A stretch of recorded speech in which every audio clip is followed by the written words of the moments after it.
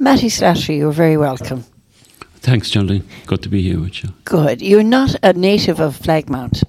No, I'm a blow-in. A blow-in from West Clare. Yeah. Well, Clare Castle. Clare Castle. Oh, yeah. Clare Castle. Born and bred. Right. A magpie. So how did you end up here in Flagmount? Or why? Well, I've been away for about 30 years, or about 25 years. I say away now, just on the East Coast, up in Dublin and Drogheda. Drogheda, yeah. And, of course, my family are all here. And I'm coming towards that stage in my life where the bits are starting to fall off, you know. So I said, I better come back. I better come back and say hello to my grandchildren, or that have no memory of this crazy grandfather I have. So let's go back a little bit. You're qualified therapist. Would I be right in saying that, or how would you refer to yourself? Oh God, I have always avoided labels, right? Okay, and titles, and so to speak. But for what it's worth, I'm actually a teacher. Of adult education. Okay. That's my label, if you like. Okay. But it really is. I'm a kind of a student of life myself. So teacher student. There isn't much of a difference really. Okay. You're constantly learning, like the rest constantly of us. Learning, yeah. And the things I do in my life are done because I need to do them for myself, not so much for anybody else, or because I think I have some talent or something. I'm just driven by my own life experience. Okay. And you taught what, Matty? Strangely enough, my life is in two halves. Okay. I grew up in Clare Castle. When working when I was about 14 or that way, I ended up in the old Pat and Tom, the P&T. Mm-hmm. And I remember as a child saying to myself that I'm going to retire when I'm 40. And that 40 was very old in those days. Yes. But it wasn't until I actually left the job that I was in, which had become Aircom, that I realised that I had actually retired from standard life, let's put it that way. Yes. When I was around 40. And I ended up going back into education. Right. And studied all sorts of things. But training and development became very important. Okay. Any kind of training and development. So when I come out of college first, I ended up teaching accounting. Good. I hate accounting now. But don't give me your accounts to do. There's an old saying about especially those who teach accounting. Those who can do, those who can't teach. I'm one of the ones who can't do accounting, but I can teach it. I can tell you what to do. Oh, well, that's all right.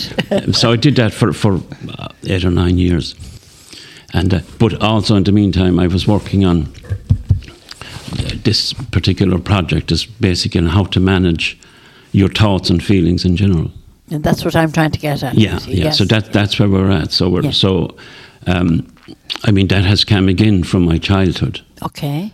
We were talking there earlier on about the COVID-19 situation, and it reminds me of the missile crisis as a child. Mm-hmm. And I remember the actual fear around, was it 60? Bay of Pigs. The Bay of Pigs. Yeah. 60. Jack Kennedy. It was just before Jack Kennedy. Was 63, was it? Yeah, whatever, around the very early 61, 2, 3, whatever it was. Mm-hmm. And I remember the fear around that as a very small child. I can remember, well, I wasn't very small, but I can remember it. I was in secondary school, but I can remember it. Yeah. Mm-hmm. And I was having a conversation with one of my grandchildren in relation to COVID not too long ago. And, the fear that was spoken about here earlier was there. Yeah. Yeah. It was definitely there. And the point is, I spent my life looking for an answer to this fear. And it's actually... You've written a book? Yes. Yeah. So the book it'll be out the first week in December, I'm hoping. Right. And, And it's telling people how to manage their fear and it's how to manage troublesome thoughts and feelings. troublesome thoughts and feelings.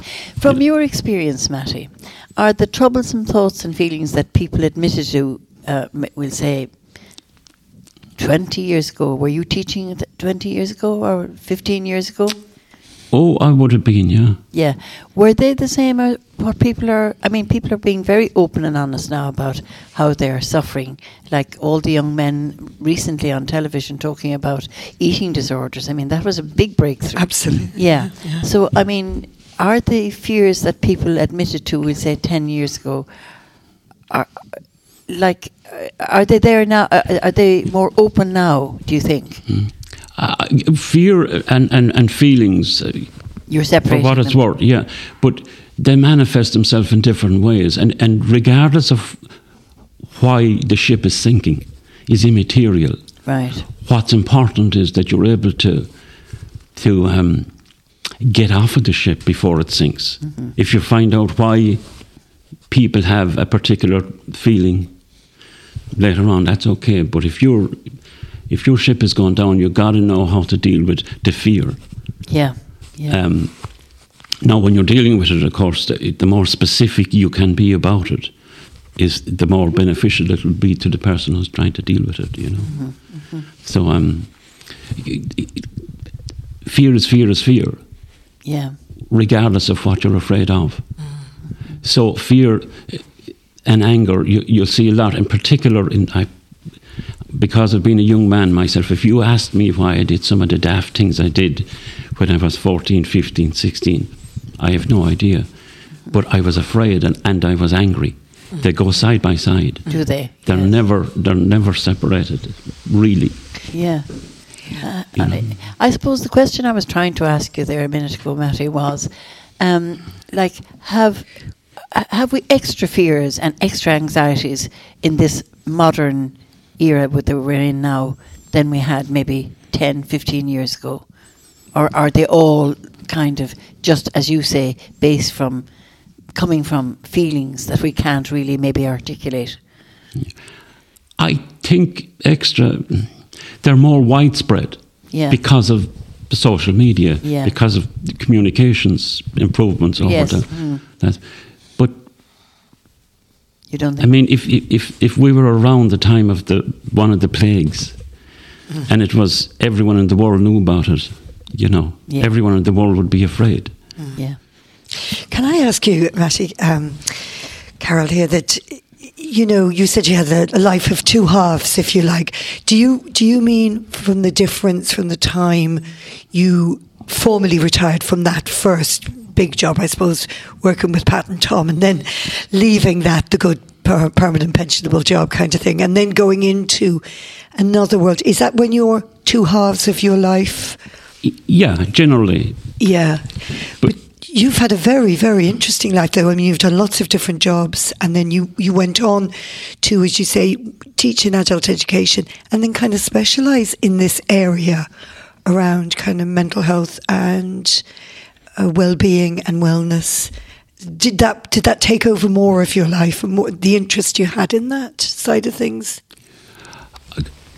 Yes, but I think it was always there. Yeah. Right from the beginning, and that's when I'm just going back to my own childhood experience. Yeah. You know, mixed up feelings and emotions arrived into my life. Yeah. You know, as they arrive into most people's life around early adolescence. Mm-hmm. You know, just coming out. But I was very inquisitive about what was going on. And I'd ask strange questions. I won't tell you what they are, but I wanted to know answers to things that were not forthcoming. Yes, yeah. And I suppose I lived a life just was, you can consider it normal. Yeah. But there was something missing. And so the quest was on for an approach to life so that I could feel better and have something to give to my own children and family. And what helped you? I mean, you're now in a position where you're helping other people and providing strategies to help manage anxiety or troublesome thoughts. What was there anything that stood out for you that was helpful for changing your way of thinking, or any training, or any was it just this was all thought up by yourself, how to manage the anxiety? Life went on, we'll say, until whatever, my mid-30s or that.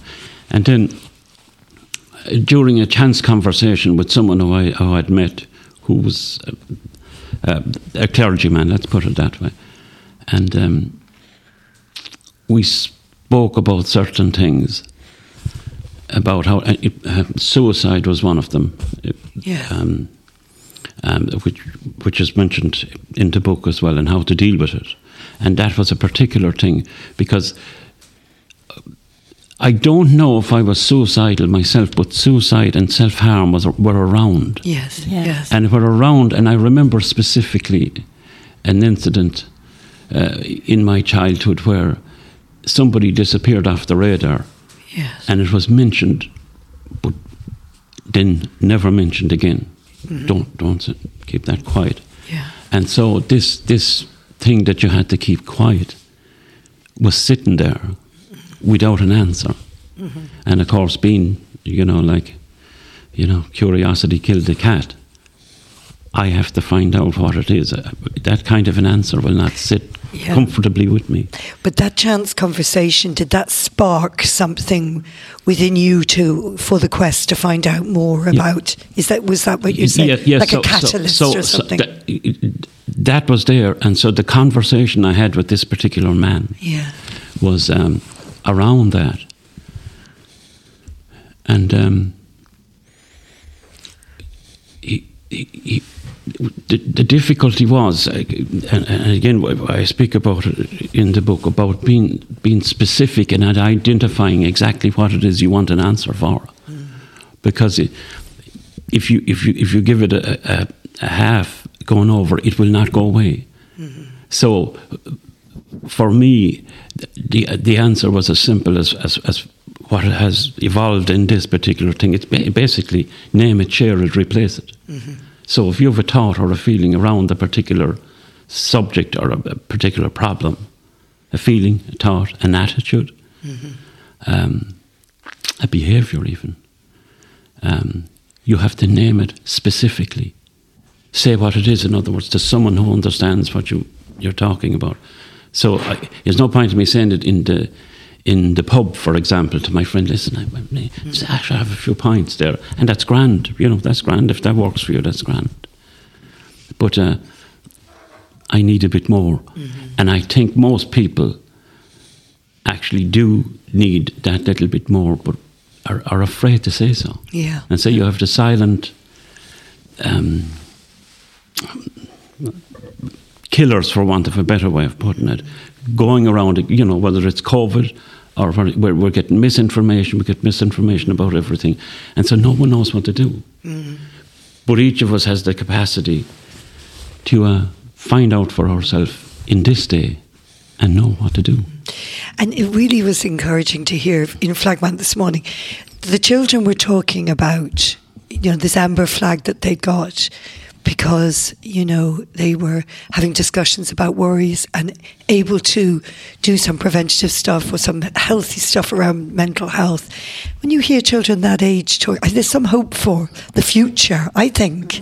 Yeah. It took probably you and our generation a long time to figure a lot of this out, that there were even answers to the questions. And as you say, you had to name what they were. These children are being brought up with an understanding of the need to have good mental health. Yeah. It's disturbing, though, to hear that the COVID has had such an effect. Yes, but at least there's somewhere to go with it, There's a forum for them to talk about it. Yeah.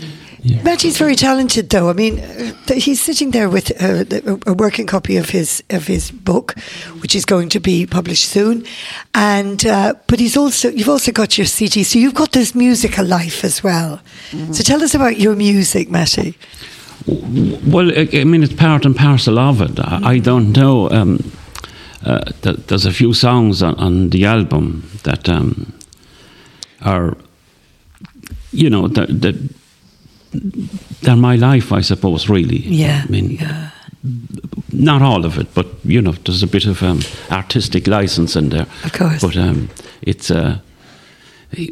it's a way, for me, it's a way of expressing. I was always very comfortable with a guitar in my hand. Mm-hmm. And writing the lyrics, though, as well. You were doing that. Was writing cathartic, you know, did it? Oh, very much so. Yeah. Very, very much. I think this is, again, this kind of a thing is a cathartic, you know. It does. It's a way of expressing what's going on inside. Mm-hmm. And that's your first book, Matty? Is that the first book you've written? It is and it isn't. There's a few e-books knocking around there somewhere, and this is the lot of the work over the last 30 years or so. Right. Okay. Yeah. And there will be a follow-up to that, a companion to that, more like a workbook. Okay. And do you still have lectures and? Well, the COVID has actually put a stop to an awful lot of the work we did, because we were doing some evening seminars, the hotel gigs, you know. Mm-hmm. And on January now, I'm due back to a school, national school in Dublin, where I'll be doing workshop with parents of children, of school-going children. Yeah. Primary school children in particular. Mm-hmm. And hopefully they'll, you know, I've been worked with a lot of this group before, and it'll be interesting to see how they have got on over the years, because we've been working on this project. Mm-hmm. And at least they have something to offer their children. Yes. Mm-hmm. This is part of what this is about, is giving people the tools to use themselves. Mm-hmm. Because the answer is actually very simple, but because it's so simple, it's just ignored. Yeah. And people mix up talking about, or dare I say it, gossip, with actually sharing what's going on with you. Yeah. When you say it's very simple, what do you mean by that, Matty? I mean, it is actually as simple as name it, share it, replace it. So if you have a feeling, a thought that's bothering you, and you've heard of the music worms. Yeah. They'll get in and they'll. But so if you have a feeling or thought that's bothering you, and it's really getting at you somewhere, if you actually name it specifically, and then if you name it and share it with someone else specifically, you'll be able to let go of it. Mm. But you will have to replace it and a lot of people will do the naming and the sharing thing. But I suppose you have to choose the person you speak to. Yes, but they will not, they won't replace it. They'll leave a vacuum and then the thing will come back again. Mm-hmm. Okay. There's actually a specific method that you use to do this. You can't just expect, things to go away and stay away if you don't actually consciously take the action to keep them away. Yeah. And there is a way of doing it, and it's a way that works. Okay, but you have to be taught how to do it, because it's not that. But it is. Is it? The trouble is now we have the method is repeated fairly often during this, and people don't like that. But actually, repetition. It's like correct practice is one of the principles of mastering anything you do. Right. So if I want to play my guitar and I want to play it properly, I can practice it wrong till the cows come home and it'll be terrible, no matter what I do. But if I practice it right, I'll eventually reach a stage where I can improvise and I can use it whatever way I want. Yeah. Oh, it's a fascinating subject, Matty. I think we'll have to come back to it. But maybe finish with a piece of music from your album. I think we've left the choice to Carol. Left the choice to me, and I just absolutely loved it. It mightn't have been what you would have chosen, Matty, but I chose the Custard Cream Blues. I just loved it. And I wanted something upbeat, and I really loved it. And I love the piano. It's a fabulous track. It's a really good track. Yeah. It's a lovely album. Thank you so much for joining us, Matty, here in Flagmount today on Saturday Chronicle, the Scariff Bay Community Radio. Thank you very much, Matty, for coming. Thank you. Thanks for having me. Thanks. We'll follow it up sometime, please God. Good. Well, I went to the doctor and guess what? He gave me bad news. Well, I went to the doctor and guess what? He gave me bad news.